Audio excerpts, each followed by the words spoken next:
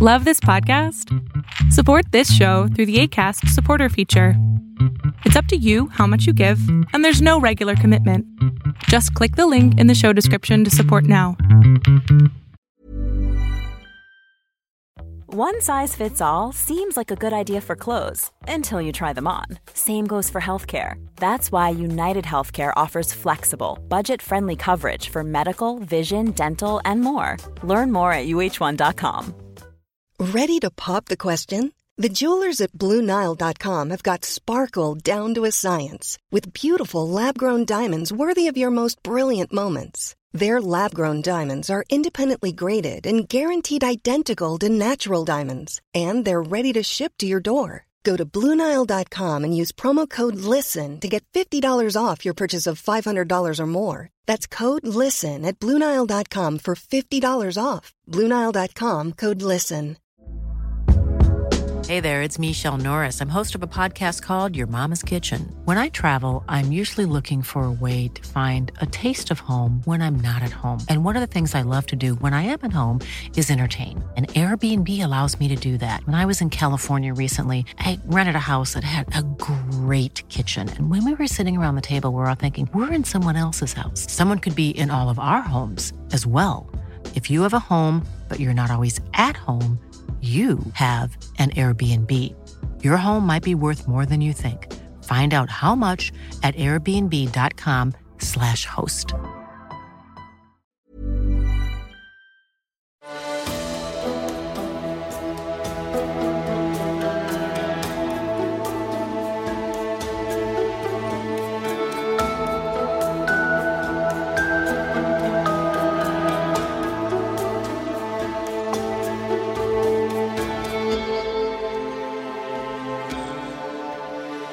Welcome to the Serial Killer Podcast, the podcast dedicated to serial killers, who they were, what they did, and how.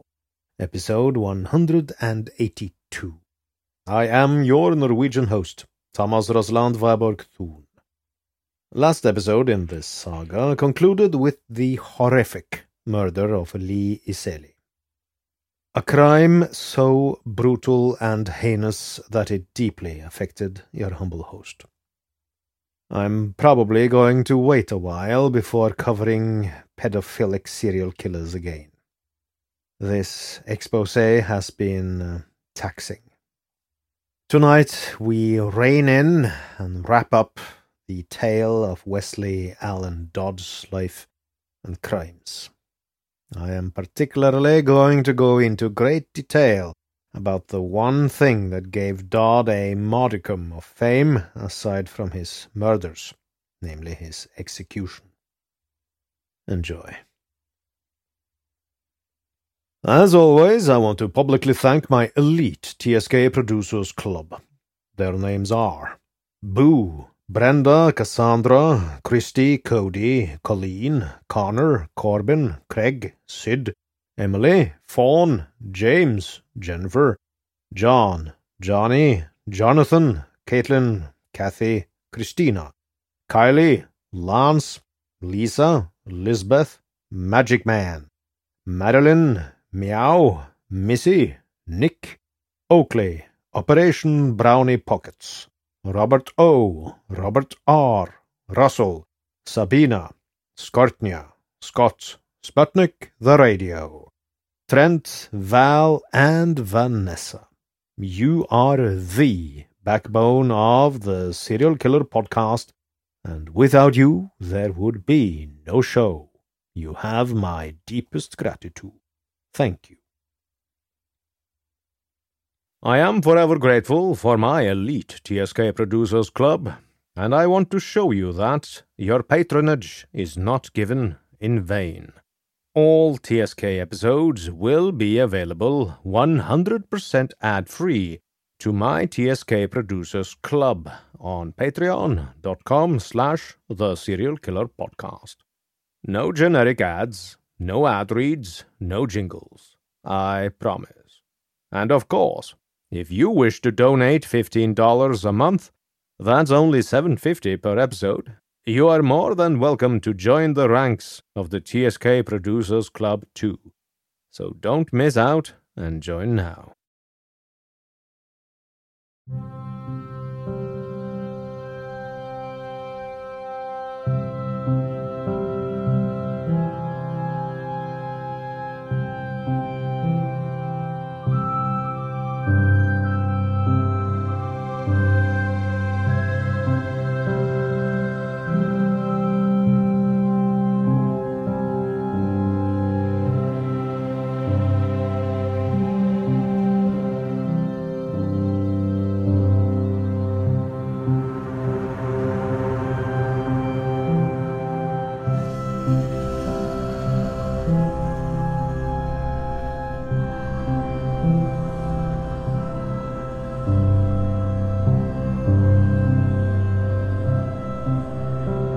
Imagine, if you will, dear listener, Wednesday, the 1st of November, 1989.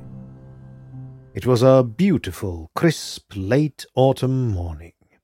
The sun has barely started to rise, and the sky is pink in the east. The trees were almost leafless, but some still retain their flamboyant autumn colors. We ride along 67-year-old Elmo Abernathy as he pulled out of the driveway of his southeast Portland home and drove a few kilometers north on Interstate 5 to Vancouver, Washington. He was going pheasant hunting at the Washington State Game Preserve, located near Vancouver Lake at the end of La Framboise Road. Today, the area is more commonly known as Shillapu Wildlife Area, and it is beautiful, especially on a clear autumn day like this. The area mixes forested areas with wide open fields and marshes. Abernathy had been there before, and he knew the hunting to be good, due to the fact that the Washington State Department of Wildlife stocked the preserve twice weekly with pheasant during hunting season. He could not have been in a better mood as he exited the freeway, passed through part of Vancouver, turned onto La Framboise Road, and drove down the 3-kilometer 2-lane asphalt road. A few minutes later, he passed through the entrance to the game preserve. It was 8 a.m. when Elmo steered his truck into the first parking area close to the south shore of Vancouver Lake. After he got out of the truck, he let his dog out of the back of the truck and started walking. Surrounded on 3 sides by tall grass, large boulders, and trees, Elmo walked through an open gate at the northwest corner of the lot and entered into an expanse of tall grass and brush.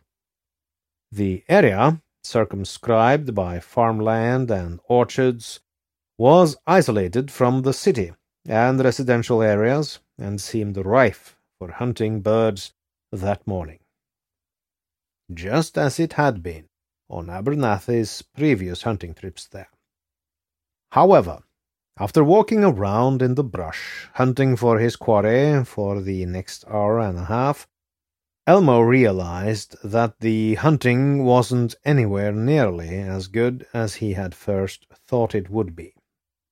Other hunters must have gotten there early, perhaps at 4 a.m., when the preserve officially opened for the day. After deciding to call it quits, at least for that day, he whistled for his dog, and together they began walking back towards the parking lot.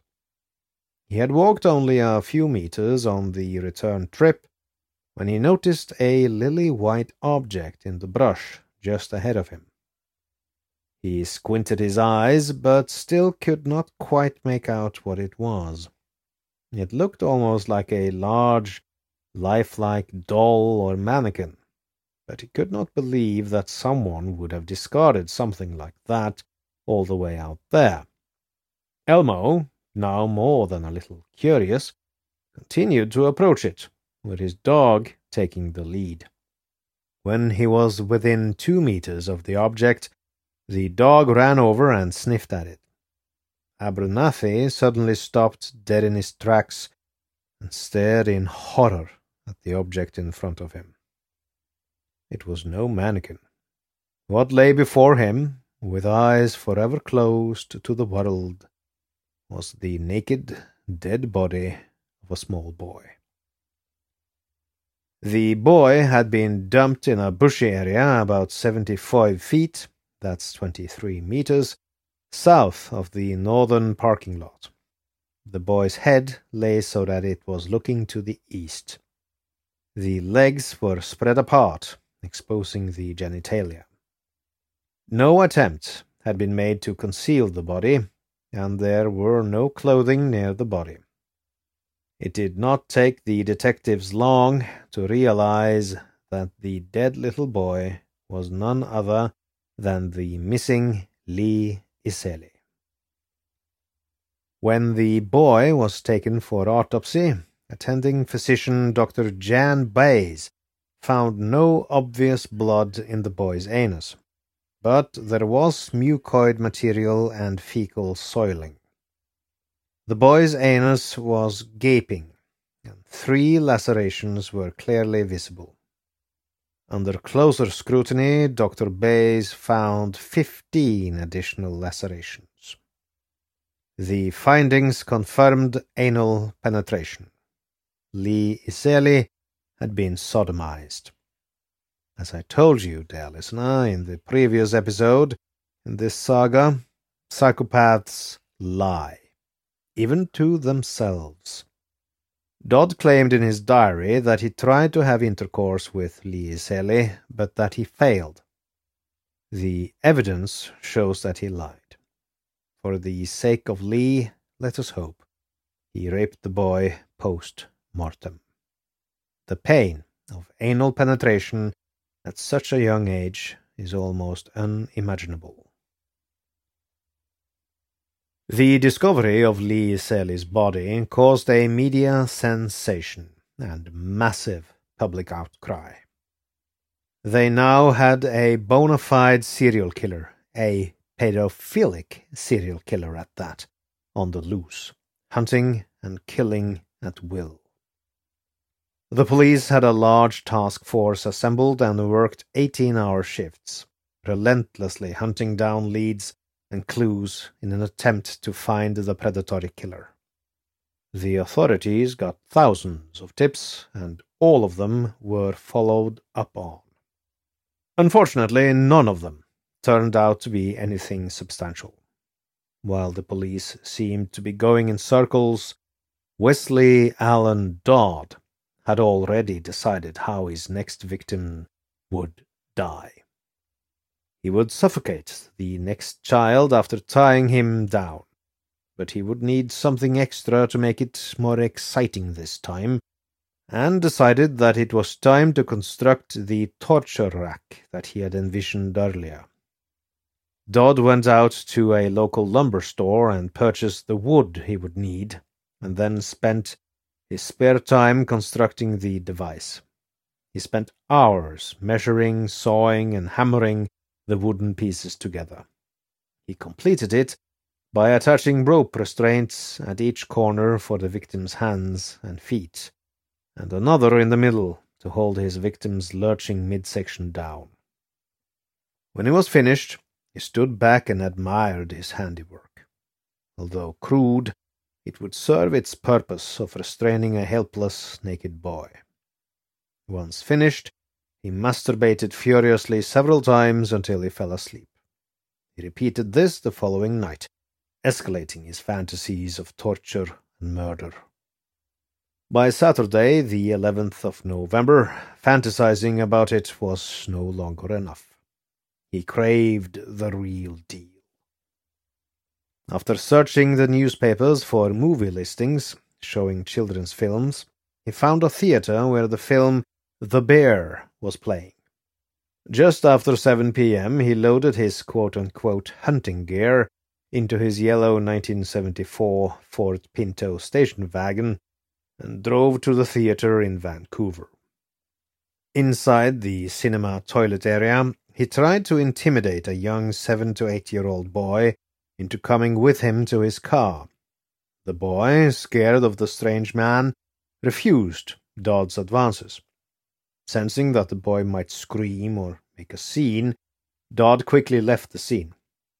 Once back at home, he fantasized about the boy in the cinema and all the terrible things he wanted to do to him. As always, he accompanied his fantasies with furious masturbation. The next evening, Dodd was on the prowl again. He drove around Vancouver between 5 and 7 p.m., looking for children, but found none that he could easily kidnap. As an alternative plan, he drove to the New Liberty Theatre in Camas, a small town some 15 miles, that's about 20 kilometers, east of Vancouver, where Honey, I Shrunk the Kids was playing. He arrived in time for the 9 p.m. show, but to his disappointment, discovered that there was only one boy there. He was about 8 to 9 years old, which Dodd considered too old and too large to easily get out of the theatre. Once again, Dodd was resigned to return home to more fantasies and more masturbation. Westley Allan Dodd updated his diary entries. In an entry dated Monday, the 13th of November, Dodd laid out his future plans, and I will quote him for you now, dear listener. Beware that the content is graphic and brutal. 4:40 p.m. Will now prepare ropes, as I had for incident number 2, tied to bed and hidden under it, to use on victims as soon as wanted or needed, needing only to tie loose rope ends to the victim, other ends already attached to bed or my rack, my wood framework built for this purpose. 4:45 p.m. I now ask Satan to guide me and provide or help me obtain a boy tonight. This one I'd like to keep a while, keeping him awake all night, each night, so he'll sleep all day while I'm at work, tied and mouth taped shut to be on the safe side. I may only keep him 2 or 3 days, or even longer if it works out. I'll give him a haircut and buy a new set of clothes for him to change his appearance in case I take him out as I did Lee in number 2. I might even get 2 boys, perhaps a 6 or 7-year-old taking a 3 or 4-year-old to the toilet. In the case of 2 like this, the older, or both, would decide, when I'm tired of them, which was to die. Don't know if survivor or just a lone boy would die or be used to help get another boy home. We'll have to wait and see. I also want to do my medical experiments this time, once finished with sexual play on the bodies. Also hoping for more better pictures. May also play spin the bottle or stripping games, especially with 2 boys. 5:25 p.m. Now going to Camas. We'll check out local parks before movie. End quote. The next evening, Dodd was out hunting again, this time promising to himself he would not return home empty-handed. As stated in his diary, he returned to Camas and the cinema there. He sat down in the back row at the New Liberty Theatre. The family film Honey, I Shrunk the Kids was still playing. But Dodd was not there for the film. Instead, he systematically scanned the audience for his next victim. He watched a young boy who walked up the aisle towards the lobby, alone. Dodd casually got out of his seat and followed the child into the restroom. Another boy, 6 years old, also walked through the lobby to use the bathroom. Dodd, smiling, motioned to the 6-year-old to go first. Ready to pop the question? The jewelers at BlueNile.com have got sparkle down to a science with beautiful lab-grown diamonds worthy of your most brilliant moments. Their lab-grown diamonds are independently graded and guaranteed identical to natural diamonds, and they're ready to ship to your door. Go to BlueNile.com and use promo code LISTEN to get $50 off your purchase of $500 or more. That's code LISTEN at BlueNile.com for $50 off. BlueNile.com, code LISTEN. Hey, it's Ryan Reynolds, and I'm here with Keith, co-star of my upcoming film, If, only in theaters May 17th. Do you want to tell people the big news? All right, I'll do it. Sign up now and you'll get unlimited for $15 a month and 6 months of Paramount Plus Essential Plan on us. MintMobile.com/switch. Upfront payment of $45 equivalent to $15 per month. Unlimited over 40 gigabytes per month. Face lower speeds. Videos at 480p. Active Mint customers by 531.24 get 6 months of Paramount Plus Essential Plan. Auto renews after 6 months. Offer ends May 31st, 2024. Separate Paramount Plus registration required. Terms and conditions apply if rated PG. This episode is sponsored by BetterHelp. We all have our burdens to bear, dear listener, and as a man, I was and am often told to suck it up, keep calm, and carry on. Normally, good advice in many situations. But never talking about what bothers you is not healthy. Therapy is great to get things off your chest, to vent, and best of all, to figure out how to work through whatever's weighing you down. If you're thinking of starting therapy, give BetterHelp a try. It's entirely online, designed to be convenient, flexible, and suited to your schedule. Everyone needs someone to talk to, even psychopaths, even your humble host.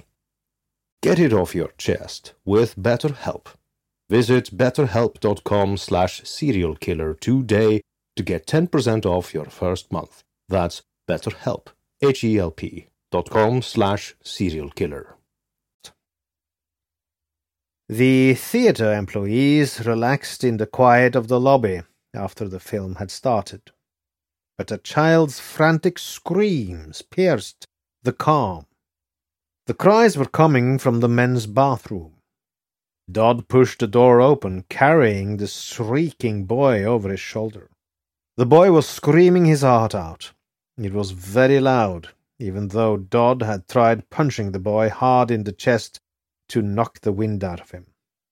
Dodd pretended to be the boy's father, saying as he patted the child on the back, and I quote, "Calm down, son. You're causing a scene. Calm down." End quote. It was not just the intensity of the screams that caused the heroic theatre employees to react. It was what the boy was screaming.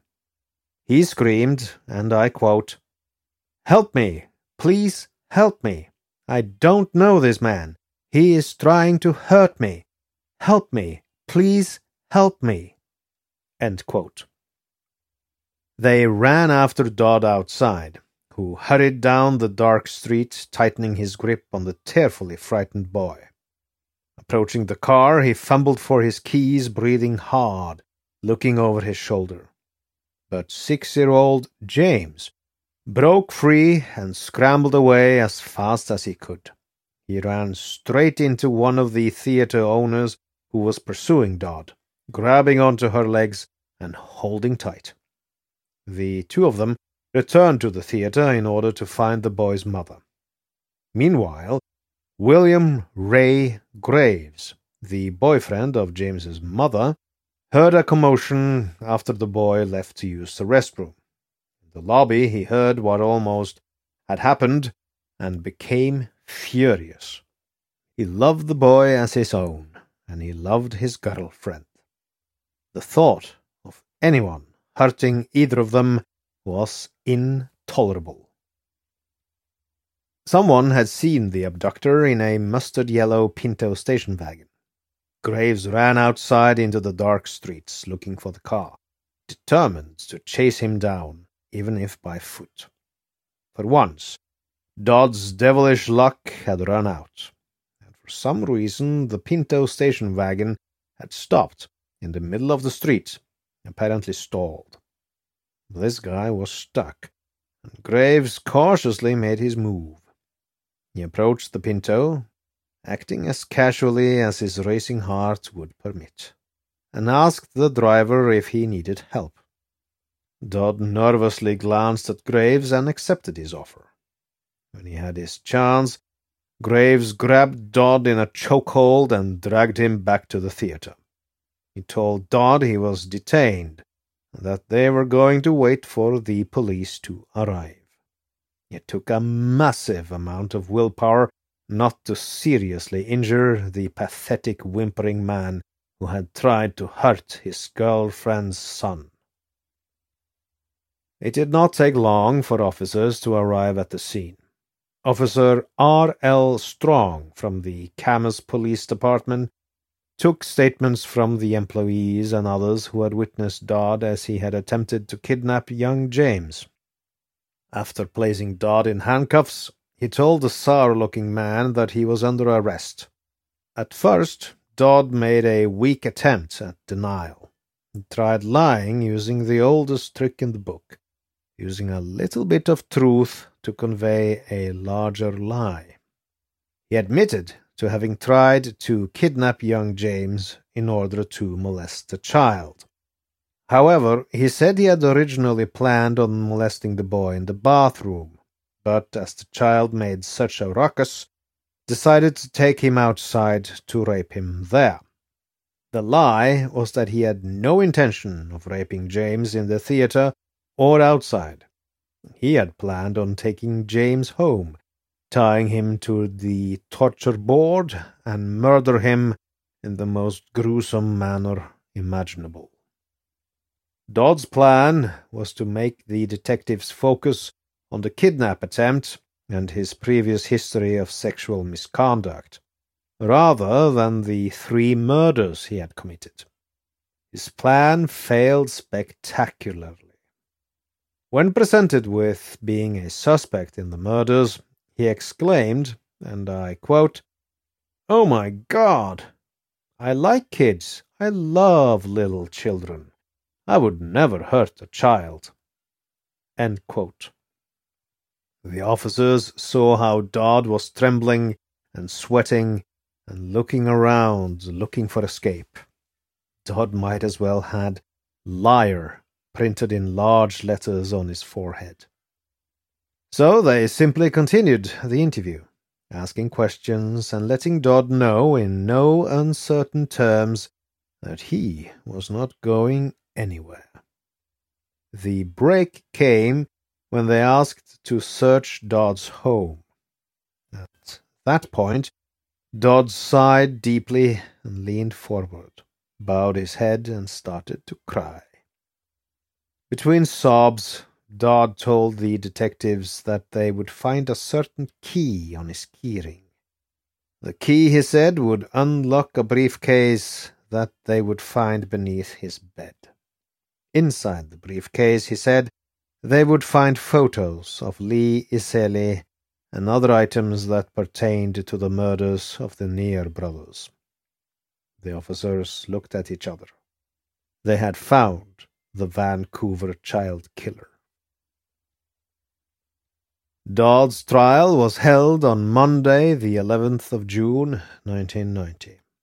During his trial in Clark County Superior Court, the prosecution read aloud excerpts of Dodd's diary and displayed photographs of Lee Iseli. The defense did not call any witnesses or present any evidence, suggesting only that Dodd must be legally insane. The jury found Dodd guilty. Prosecutors requested the death penalty, and the jury agreed. Dodd would claim that speaking in his own defense was pointless. Washington state law gave Dodd the choice of execution by lethal injection or by hanging. Dodd stated that he wished to die by hanging because that was how he had killed Lee Iseli, his last victim. Washington state penitentiary officials went to work sprucing up the gallows, which had not been used since 1963, when a man named Chester Self was executed for the murder of a Seattle cab driver during a hold-up that netted only $2. They painted the walls, and the old mechanical levers that dropped the trapdoors were replaced by electronic buttons. Workers even washed the windows through which witnesses would watch the hanging. On Monday, the 7th of December 1992, prison officials purchased the rope to be used in the hanging, as well as a black hood. The rope, made of manila hemp, was 1 1/4 inches in diameter. Prison employees boiled it and stretched it to remove any stiffness and to ensure that its spring would no longer pose a problem when Dodd dropped through the trapdoor. The last thing they wanted was to have his body bobbing up and down in front of the witnesses due to any elasticity left in the rope. The rope was also oiled and waxed to enable the knot to slip smoothly as it pulled taut around Dodd's neck from the weight of his 139-pound, that's 63-kilogram, body. Finally, they brought in a carpenter who constructed a wooden collapse board, a device which could be strapped to Dodd's back to keep him upright in the event that he collapsed or became uncooperative when ordered to take his place on top of the trapdoor. Westley Allan Dodd would be the first person to be executed by hanging in the entire USA since 1965. A thick blanket of freshly fallen snow covered a vast area of the flat farmland that makes up much of eastern Washington state. The desolate wintry countryside surrounding Walla Walla prison seemed an appropriate setting for a confessed pedophilic serial killer to spend the final segment of his life, far removed from the Northwest's major population centers that he had prowled looking for prey. Westley Allan Dodd granted a final interview with a reporter from Kinnewick television station, during which he said that he had made the choice to be put to death because death was a more lenient sentence, at least in his case, than spending the rest of his life behind bars. He also said that he chose hanging over lethal injection as the method of death because of guilt over what he had done. Whether Dodd actually felt remorse for his actions, or whether he simply knew that by choosing hanging he would get a lot of attention, we will never know. The scene outside the Walla Walla prison on the night of the 4th of January, 1993, seemed almost surreal. Shrouded by the still falling snow and encased by a fierce Arctic chill, the prison, although aglow from the light-reflecting snow and the illuminated walls and guard towers, remained an ominous sight on the edge of town where it seemed as if it was cordoned off from the rest of the world. A small group of anti-death penalty protesters, contained in their own designated fenced-off area near the prison's entrance, chanted and waved signs as they shivered in nature's deep freeze in a demonstration that would last only 40 minutes. Despite their presence, everything seemed orderly. However, perhaps because the evening had been so carefully orchestrated by prison officials. It was a night to be remembered. One of the nation's most hated men was about to become the first man in 30 years to be hanged there, and the countdown to his death had begun.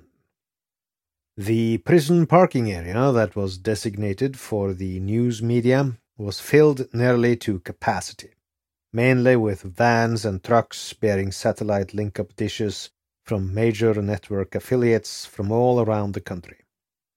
At 9 p.m., members of the media were let inside to a designated media center. The media pool was informed that Dodd had eaten salmon, scalloped potatoes, mixed vegetables, coleslaw, and lemonade as his last meal. They were further informed that Dodd had spent time with a member of the clergy and his lawyer for much of the evening. 12 witnesses to the death of Dodd were chosen by way of lottery from the media pool. At 11:55 p.m., after being subjected to a pat-down search, the group was escorted into a room facing the execution chamber, which was little more than a bi-level compartment separated by glass windows from the witness viewing area. Jewel Cornell, Lee Selly's mother, and Claire Neer, Billy and Cole Neer's father, were already there, seated next to Darrell Lee, Dodd's lawyer. Seconds after midnight, Dodd was brought from his holding cell 20 paces away and led into the upper level of the gallows. Wearing a white T-shirt, grey prison shirt, jeans and sneakers, he appeared in front of the large picture window. When asked if he had any last words, he stepped boldly up to a microphone next to the window and said, and I quote, "I was once asked by somebody, I don't remember who, if there was any way sex offenders could be stopped. I said no. I was wrong. I was wrong when I said there was no hope, no peace. There is hope, there is peace. I found both in the Lord Jesus Christ. Look to the Lord, and you will find peace." End quote. When Dodd finished speaking, an opaque screen was drawn over the upper-level windows to protect the anonymity of the executioners. A backlight was then turned on, which airily silhouetted Dodd as he took his place over the trap-door. The witnesses below could see the coils in the noose as one of the executioners, chewing gum, placed the dark hood over Dodd's head. The purpose of the hood was to protect the witnesses from seeing the grotesque facial contortions associated with hanging and strangulation. A second executioner then positioned the noose around Dodd's neck and set the knot just behind his left ear. Dodd's hands were tied in front of him with leather straps, and his legs were similarly bound together at the ankles. Dodd appeared cooperative and did not waver. He did not need the wooden collapse board after all. He was apparently ready to die. Very little time had elapsed from the moment Dodd had finished his statement to him taking his place over the trapdoor. At a given signal, one of the hangmen pressed a button, and without warning, the trapdoor beneath Dodd's feet snapped open with a loud bang. It took less than a second for Dodd to drop 7 feet 1 inch, that's 2.15 meters. This was the length of rope that one of the hangmen had calculated would be needed to break Dodd's neck, based on his height of 5 feet 9 inches. That's 1.75 meters, and weight of 139 pounds or 63 kilograms. The reason one simply does not make the rope longer than what is determined to be just right is to ensure that the condemned prisoner's head does not get torn off when the rope halts the body's fall. It was 12:05 a.m. Dodd's body swung somewhat, and a slight movement could be seen in his abdomen, along with some in his hands. His legs, slightly bent, seemed to flex for a moment, and seconds later his body went limp. There was no squirming, no gurgling, and no twitching. It seemed to everyone present that Dodd died quickly. Dodd's body hung there in the lower level, in full view of the witnesses, for a little more than a minute before the warden, Tana Wood, closed off the screen. A doctor pronounced Dodd dead at 12:09 a.m., and his body was cut down. An autopsy would determine that Dodd's neck, in fact, did not break, as the hangman had planned. Instead, torn nerves and ligaments had caused Dodd to lose consciousness quickly, and he then strangled to death. His body was cremated, and the ashes delivered to his family for a private memorial service. Even when we're on a budget, we still deserve nice things. Quince is a place to scoop up stunning high-end goods for 50 to 80% less than similar brands. They have buttery soft cashmere sweaters starting at $50, luxurious Italian leather bags, and so much more. Plus, Quince only works with factories that use safe, ethical, and responsible manufacturing. Get the high-end goods you'll love without the high price tag with Quince. Go to quince.com/style for free shipping and 365-day returns.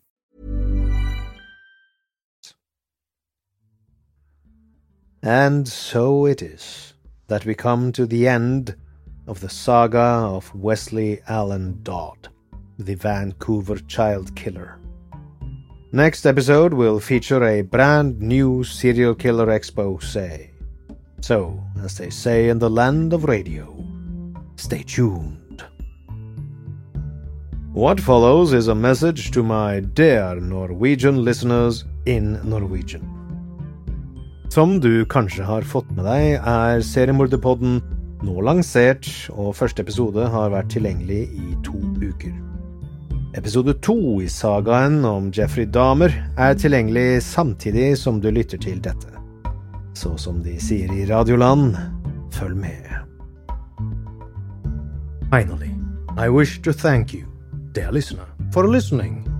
If you like this podcast, you can support it by donating on patreon.com/theserialkillerpodcast, by leaving a review on Apple Podcasts, facebook.com/theSKpodcast, or by posting on the subreddit The SK Podcast. Thank you. Good night and good luck.